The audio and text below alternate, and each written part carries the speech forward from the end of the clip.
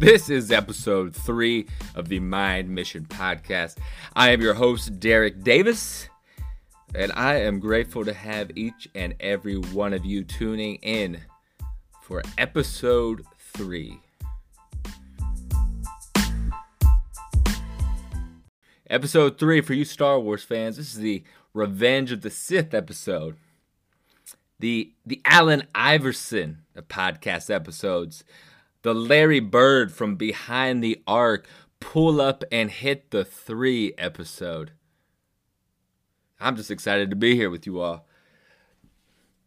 So I want to paint a word picture for you. Right now I am recording episode 3 down here in the man cave over here on the east side of Columbus.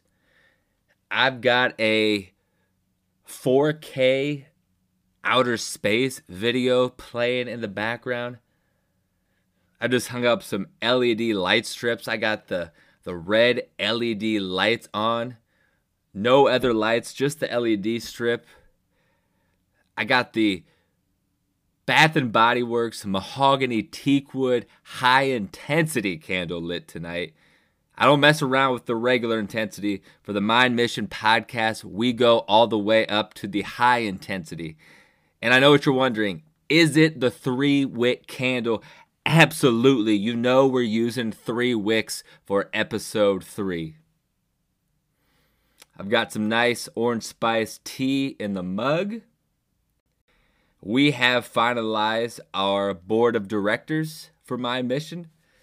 There's 12 of us total, coming from different specialties, different backgrounds. We've got some psychiatric nurse practitioners. We have some licensed social workers. We've got the Ohio chapter director of the American Foundation for Suicide Prevention. We've got a former CrossFit champion on the board. So we've got an incredible bunch. The most important thing is these people are dedicated to serving others. They're passionate about mental health. And we are excited to begin planning our community programs as we move forward with Mind Mission. And as I've said on other episodes, Mind Mission, we are a nonprofit here in Columbus, Ohio, whose mission is to promote mental health awareness through fitness and adventure, to foster community, and to provide resources. So as we get started with episode 3 here, I just feel like I need to acknowledge that this is the first episode of 2021, and I think I can speak for all of us when I say, good riddance 2020. I am excited to turn the page on that year, and I am feeling very optimistic that this year is going to be infinitely better than that year that we all just encountered together. Now, I think the first sign that 2021 is going to be so much better than 2020 is that the Cleveland Browns, the laughingstock of the NFL over the past 2 decades, basically, have just made the playoffs for the first time in 18 seasons. Know what you're thinking, Derek? Shouldn't we just celebrate this being a great year only if the Browns were to win the Super Bowl? Wouldn't that be the real, sign that 2021 is going to be a phenomenal year? And to that, I say, no, absolutely not. I wish that as a Browns fan, that the expectation and the ultimate goal every year was to win a Super Bowl. And for so many teams, that is the ultimate goal, to win the Super Bowl. And, my life personally, I want to strive to be the best, to win the Super Bowl of, whatever I'm trying to accomplish, so to speak. But as a Browns fan, sadly, the expectations are not always to win the Super Bowl. And when you go 18 years without making the playoffs, just the act of making the playoffs speaks to that this was a successful season and that 2021 is our year. And, you don't have to be a Browns fan to take part in this. I think the entire country, the entire world can just share in this beautiful time that the Cleveland Browns finished with a winning record and that they are in the NFL playoffs. So, hello, 2021. Let's get it going here. And with that, I want to segue into a section of the podcast where I share some research topics in the mental health field. And this one comes from some researchers that are part of a group called the Brain and Behavior Research Foundation. This is a nonprofit, and I'm going to read you their mission statement here. So their mission, it states, the Brain and Behavior Research Foundation is committed to alleviating the suffering caused by mental illness by awarding grants that will lead to advances and breakthroughs in scientific research. And why I think this organization is so special, so important is, the field of mental health is in its infancy, really. There's so much more we have to learn about the brain, about human behavior, about mental illnesses and suicide that we really are in the very early stages of understanding. So I think whenever we can highlight research, it can create some optimism and really hope in people out there. So this research study was done. There's two lead doctors here. We've got Dr. Amit Etkin, professor of psychiatry and behavioral sciences at Stanford, and Dr. Trivedi, who looks like a professor of psychiatry at UT Southwestern Medical Center.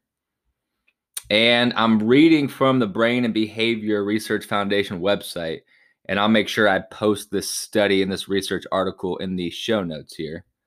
But I'm looking at the title, and the title is Brainwave EEG Signature Robustly Predicted Antidepressant Response.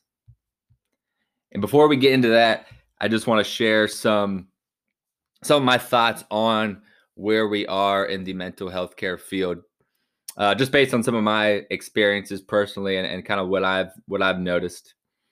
And I know I've said it before on other podcasts, but I am not a licensed mental health professional. I'm not a doctor. I don't pretend to play one. So these are just, my own opinions here. But in my own experiences, when I've gone to, a psychiatrist, my family doctor, to counselors, being diagnosed, it doesn't feel to be as accurate as other types of illnesses. As far as when you get diagnosed with a mental illness, you don't have 100% clarity. There's not a blood test that's going to show that you have depression or bipolar disorder. There's not a brain scan that can accurately predict that you have a mental illness and really give you that diagnosis. And that's not to fault, medical professionals. That's just where we are in the field of understanding right now.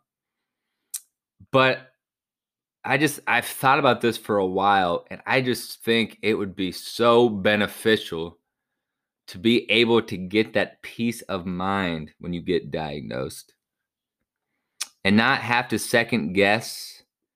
And, like, for example, you go, this is very oversimplified, but, you go, you have a sore throat, and you go to your doctor, they do a strep test, and you can clearly see, boom, in the results, you have strep throat. And you don't get that type of clarity with mental illness. And again, I know that's way oversimplified. But what I'm really excited about is for the field of psychiatry to try and pivot from strictly diagnosing from the DSM-5 and really getting objective about how we diagnose and really figuring out ways to really personalize the treatment for patients, hoping to lead to better outcomes for patients. Because right now, for example, I'm on an antidepressant. I had to just try a bunch of different ones until I found ones that worked. And oftentimes my symptoms got worse. So then I had to start something else until I could find something that worked. And essentially, I know there's some research behind it, but it felt like my doctor was kind of just throwing darts at a dartboard, trying to figure out what's going to work. And again, not to fault my doctor. That's just where we are in medicine right now and understanding. We just have to find something that is going to work.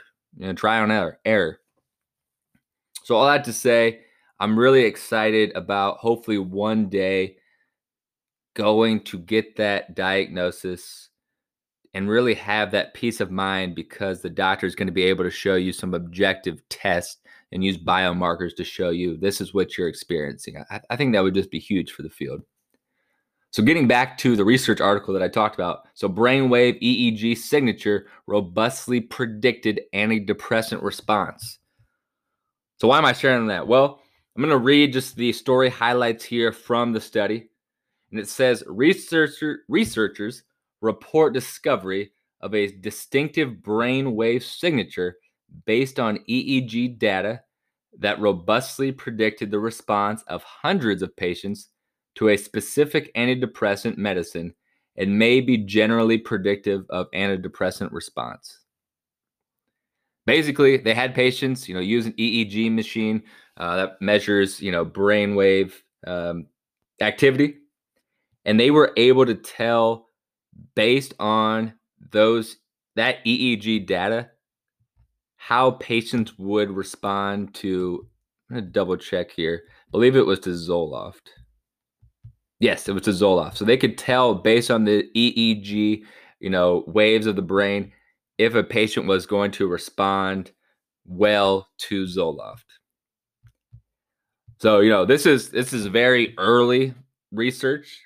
They had it on hundreds of patients, but this is not definitive. They've not said yes, 100% now get an EEG. We're going to be able to tell you what medicine we can prescribe. That's not where they're at.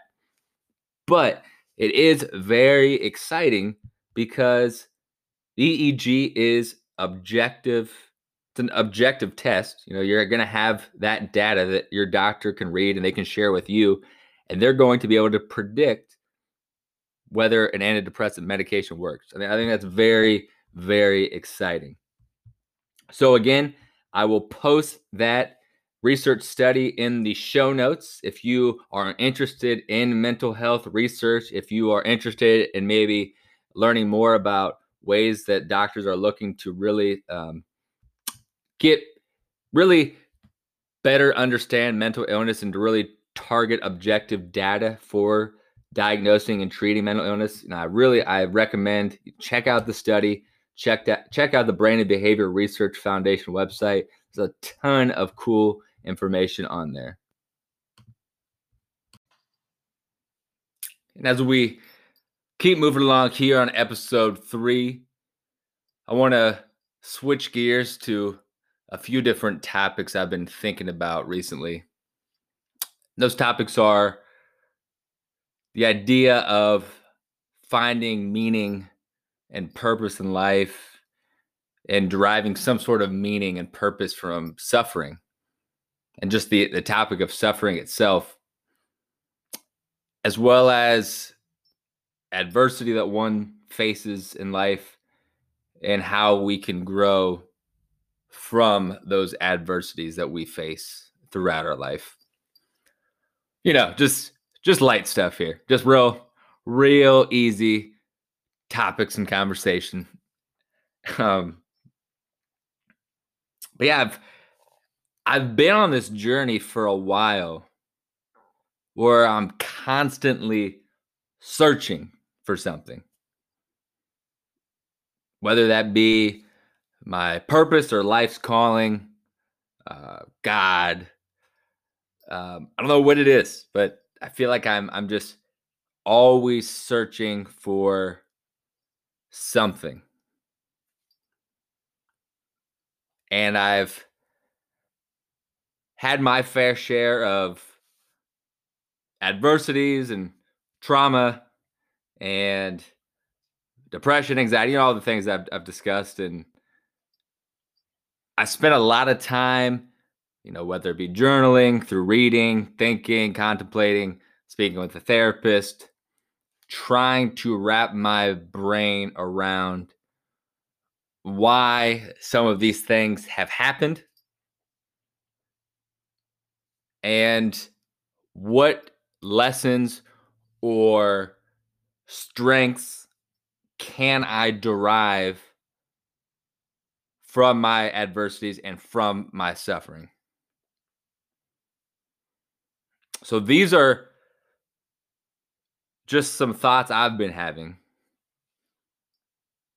And I think it's important to make the distinction before I really get into this, that in no way do I believe there's always like a positive takeaway and always a reason for suffering and for adversities. I don't want to just spew this idea that, through our depression and through, bipolar disorder, some sort of mental illness, there's always a reason for it. And we can always, there's always something to be learned. I believe sometimes shitty things just happen and there's not an explanation for them. So I don't want people to think that, I always, there always has to be something good that comes from a difficulty, because that's not the case. There's so many traumas and things that people experience that, I can't begin to make sense of them. And, I personally don't, think there is always a meaning to them. That's up for the individual to decide. I believe it was the Buddhists that have this idea of radical acceptance, accepting that something, whatever happened. And we are able to accept what happened and then make what we want to make of it. So again, this is not to speak on everybody with a mental illness or everybody that's experienced suffering and adversity. These are just my opinions and how I have tried to figure out what positive takeaways I can have from the difficulties I've experienced. And the reason I want to talk about that today is I'm hoping that maybe some of these books or these teachings that I've learned from great authors and professors and, great spiritual writers, maybe some of those things that I've been reading and learning about, maybe I could pass that along to you all, the listener. And maybe, given your circumstance, maybe these reflections or these ways of thinking about things could benefit you. So I want to start off with the first book here. And this book has had a profound impact on me in my life. And it was actually anonymously gifted to me during my very first experience of depression. And it was anonymously given to me. I had no idea who passed it along to me, but they had left a note saying that it seems like I could get some benefit from reading this book, and they passed it along to me. So again, the book is Man's Search for Meaning by Viktor Frankl. And I've probably read it 4 times, I'd say. It's one of those books where I guarantee you, if you read it, you will take away something from it. And every time you do, you'll find something that you may have missed before. And why I found and continue to find this book so impactful is because Viktor Frankl was a man who suffered through the world's closest thing to a living hell. and that was the concentration camps. And he spent some time at Auschwitz. And he survived those camps. And he went and he became a psychiatrist and a neurologist and helped so many patients. And he came up with this type of psychotherapy called logotherapy. And logotherapy is coming from the Greek word logos, which means reason or principle. So the idea of this was to carry out an existential analysis of a person. And in doing so, he wanted to help them uncover or discover the meaning in their life.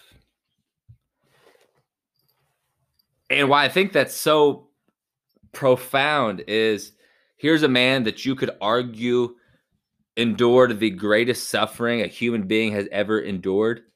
And I don't say that to compare our sufferings, because actually, as Frankl writes, and I'll read later on, he doesn't like that we compare our sufferings, because suffering to one is maybe not suffering to the other, but any amount of suffering is in fact suffering. So that was kind of rambling there, but just the mindset of Viktor Frankl and the way in which he lived his life and the way he reframed his suffering to derive some sort of meaning is just something I have so much reverence for and try to aspire to be like. You know, his shoes are impossible to fill, but it's just such an inspiration to me. You know, to be in the concentration camps from 1942 to 1945. While you're in the camps, you lose both your parents, your brother, your pregnant wife. And then to overcome that tremendous loss, to be in Auschwitz, and then to live a life of service to other people is just incredible to me. And what I really love his argument that there's none of us will ever avoid suffering. You know, in some way we're going to suffer in life, right? But we have the ability to choose how to cope with the suffering. We have that choice in some capacity. And then with that, we're able to find some sort of meaning in that, if we choose to, if we want to. And then to be able to move forward through that suffering with some renewed sense of purpose. I really love that argument and that way of thinking about suffering.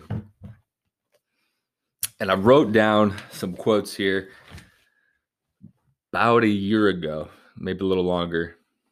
I took a trip up to the Catskill Mountains and got a nice cabin, just kind of out in the woods, just me. Did a lot of hiking and reading and sightseeing. And I went through and I read this book again. And there's some quotes I wrote down that at the time really stood out to me. And as I'm going through some of the quotes for the podcast, they still stand out to me. And I just want to share some of those with all the listeners in hopes that, you know, maybe you can derive the same sort of inspiration and the new kind of sort of way of thinking about suffering that I was given through reading this book. So there's a few quotes. I kind of want to tie some of them together. And the first one here, he says, everything can be taken from a man, but one thing, the last of the human freedoms, to choose one's attitude in any given set of circumstances, to choose one's own way. And this quote, this take on suffering and the last of the human freedoms, as he says, just stood out to me so much because I cannot imagine having that sort of thought process as you are in the concentration camps. No sort of nothing that you or I have ever learned in school or seen in videos or movies. We could never fathom what that was like. And it's just amazing to me that he is able to write about those camps in this way. Okay, so he says, the last of the human freedoms, you could be going through hell and back, and you still have that one final freedom to choose the attitude in that set of circumstances, right? So then he says, the way in which a man accepts his fate and all the suffering it entails, the way in which he takes up his cross, gives him ample opportunity, even under the most difficult circumstances, to add a deeper meaning to his life. I love that. I love how he puts that. Even under the most difficult circumstances, to add a deeper meaning to his life. And the reason I love that is because it just gives me a new sense of hope and a new way of interpreting some of the loss and trauma and experiences that I've been through, and that I know so many of you have been through as well. It's that sense of hope that he writes with. Even in those most difficult circumstances, we are able to add some sort of deeper meaning to our lives through that. It's like, I know, don't like to compare the suffering of others, but if this guy can come out of Auschwitz with that type of, thought process, that type of ability to think about his suffering, then that gives me a renewed sense of hope because it's attainable. It's something that I have the power to do.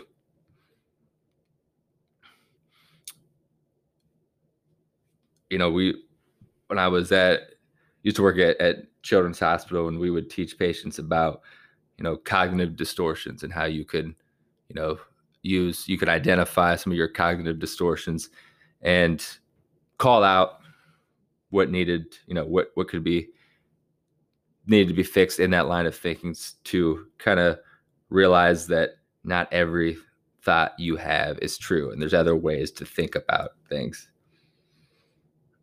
And I think that relates here because we're not always able to see our cognitive distortions or in our own head to kind of change the way we think about things. Sometimes we need that outside perspective. So that's why I think therapy is such a great tool, because, with that quote, he says, even under the most difficult circumstances, can add a deeper meaning to your life.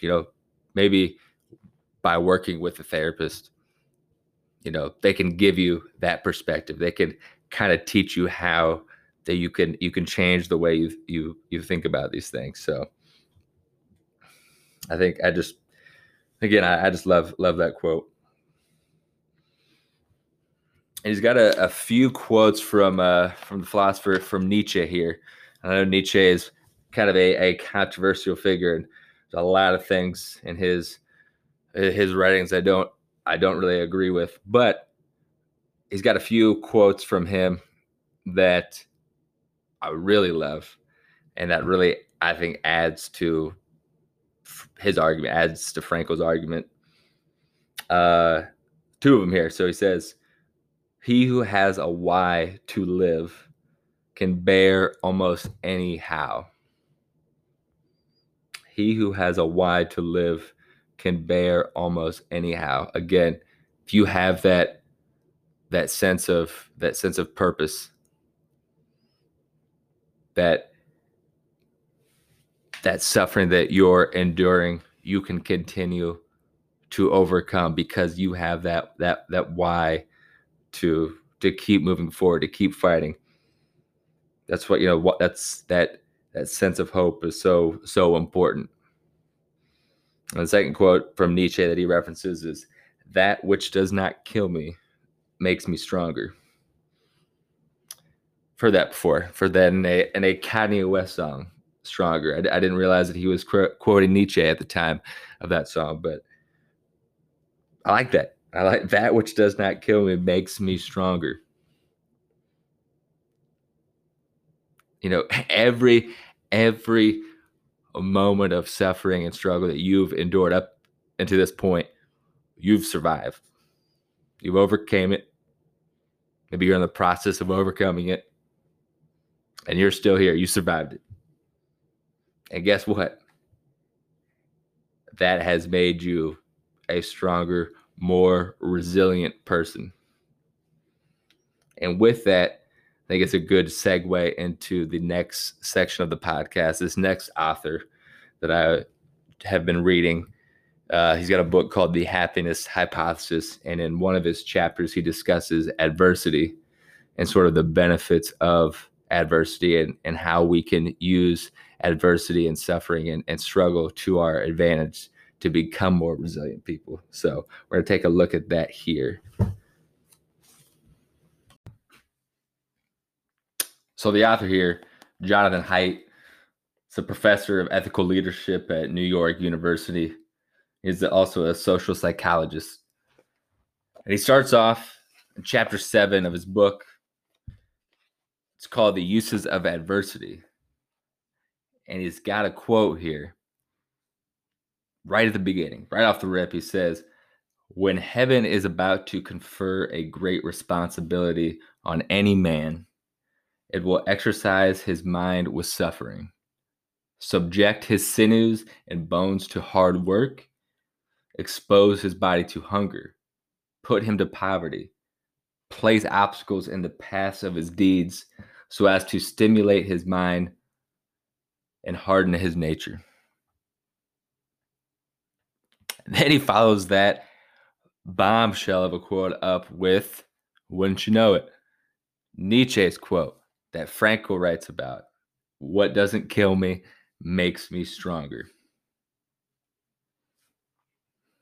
So, in this chapter, The Uses for Adversity, Haidt discusses there's a large body of research, he says, that shows that although traumas, crises, and tragedies come in 1,000 forms, people can sometimes benefit from them in 3 primary ways. Now, again, we need to be careful here when we use words like trauma and tragedies and talk about benefits coming from them, because, of course, there's so many tragedies and traumas that happen for no rhyme or reason. And there's no reason to, glorify those things and take anything away from the victims here. So I think it's very important to tread lightly around that. But the point of this chapter is to show how in some circumstances, some adversities, there is value in adversity and in some sort of struggle. So he argues the first benefit is that rising to a challenge reveals your hidden abilities, and seeing these abilities changes your self-concept. If you've lived a sheltered life, you've lived a life where you've never faced any sort of obstacles or adversity, you never had to struggle for anything, everything was always given to you, You're not pushed. You don't have to grind, right? You're not going to really know what you're capable of. Because you really don't know what you're capable of until your back's up against the wall and you have one option, and that is through. So he says,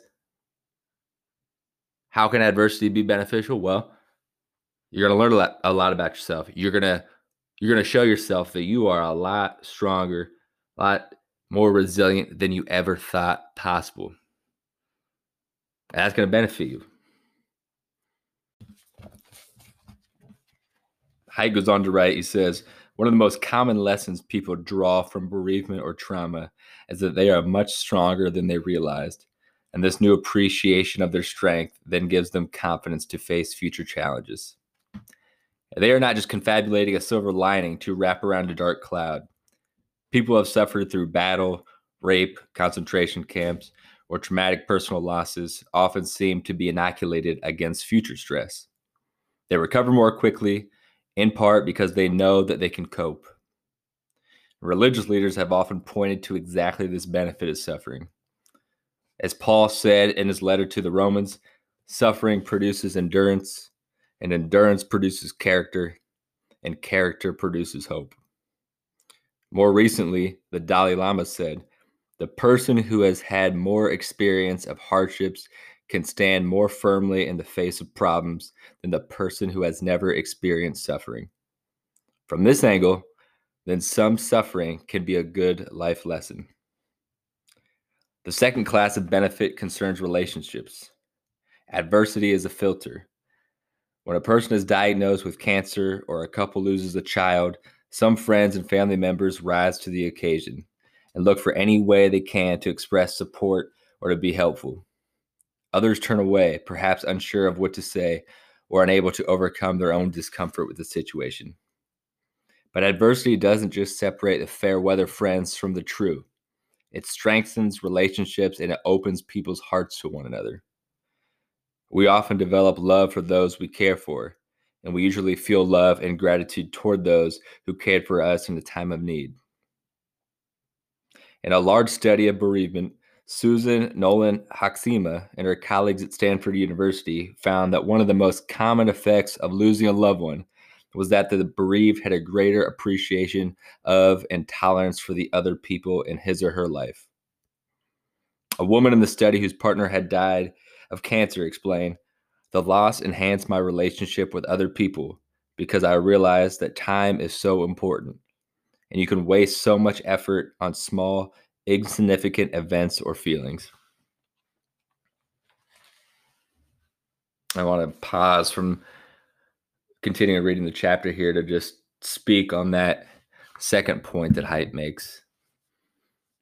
And just from my own experience with loss this past year and my family's experience with it, we can definitely relate to the point he makes when he says that there's something about bereaving and loss that oftentimes brings people closer.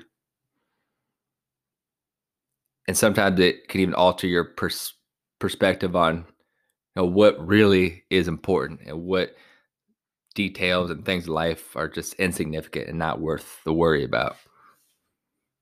And through the loss of my uncle, I've definitely noticed that our family has really rallied together, has made it more of a priority to reach out to one another, text each other, check in on each other, visit each other. And at least I know in my own way of thinking that after losing our uncle, I have an even greater appreciation for my siblings, for my parents, my family than I had before, just because you realize how precious life is and how quickly in an instant it can be over. The Stoic philosophers have this phrase, memento mori, remember death. Remember that we all are mortal. We all will die at some point. So really keep your priorities in line. Really remember what's truly important. Remember that we all have a finite time here. And yeah, through the grieving, through the bereavement process, and I definitely can relate to what Haidt writes about and how it can draw people closer. And that's not to say it's not easy. It's not, because it's grief, and everybody grieves in different ways, and it is incredibly challenging and just emotionally exhausting.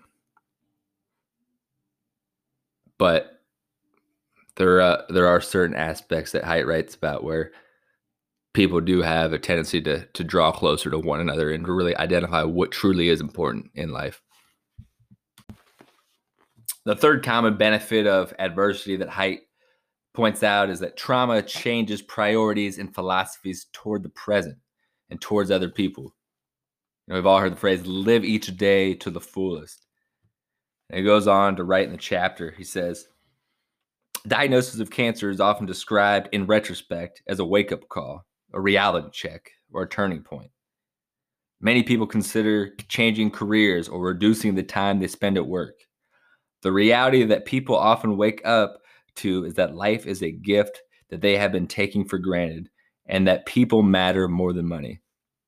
Charles Dickens' A Christmas Carol captures a deep truth about the effects of facing mortality. In a few minutes, with the ghost of Christmas yet to come, converts Scrooge, the ultimate miserer, into a generous man who takes delight in his family, his employees, and the strangers he passes on the street. What Haidt says next, I love that he calls us out. He says, I don't want to celebrate suffering, prescribe it for everyone, or minimize the moral imperative to reduce where we can. I don't want to ignore the pain that ripples out from each diagnosis of cancer, mental illness, spreading fear along lines of kinship and friendship. I want only to make the point that suffering is not always all bad for all people. There is usually some good mixed in with the bad, and those who find it have found something precious, a key to moral and spiritual development. As Shakespeare wrote, sweet are the uses of adversity, which, like the toad, ugly and venomous, wears yet a precious jewel in his head. And Haidt ends his chapter on the uses of adversity by saying, for adversity to be maximally beneficial, it should happen at the right time, to the right people, those with the social and psychological resources to rise to challenges and find benefits, and to the right degree, not so severe as to cause PTSD.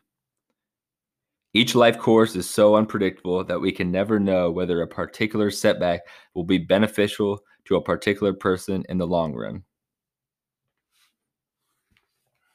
He concludes the chapter that way. I love my time reading that chapter on the uses of adversity,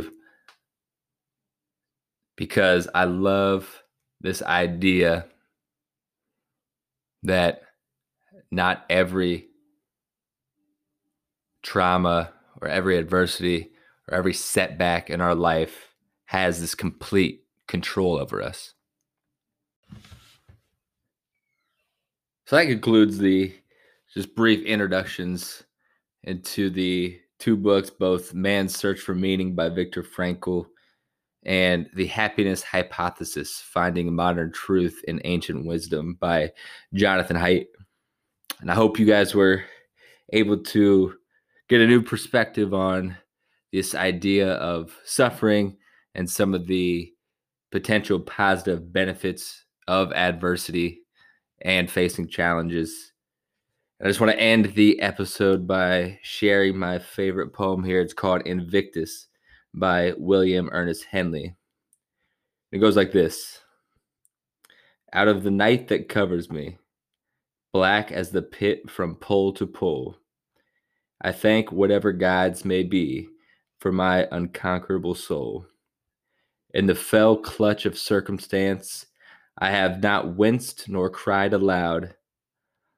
Under the bludgeonings of chance, my head is bloody, but unbowed. Beyond this place of wrath and tears looms but the horror of the shade, and yet the menace of the years finds and shall find me unafraid.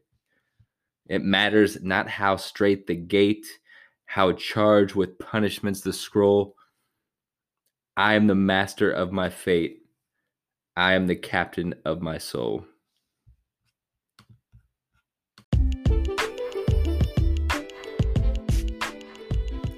This has been episode 3 of the Mind Mission Podcast. Thank you so much for tuning in to today's episode. You can connect with us on Instagram or Twitter at Mind Mission Ohio, or by visiting our website at www.mindmissionohio.org. We'd love to have you join our mission of promoting mental health awareness through fitness and adventure, fostering community, and providing resources. We will be posting updates on our social and our website soon. We're going to post the bios of all of our board of directors, as well as information about our upcoming first ever exercise-based resiliency groups free to the community. So you don't want to miss that. Check that out. We will be posting updates soon, as I mentioned. So again, thank you so much for tuning in to episode 3. And remember, you are loved, there is always hope, and your life has value. Until next time.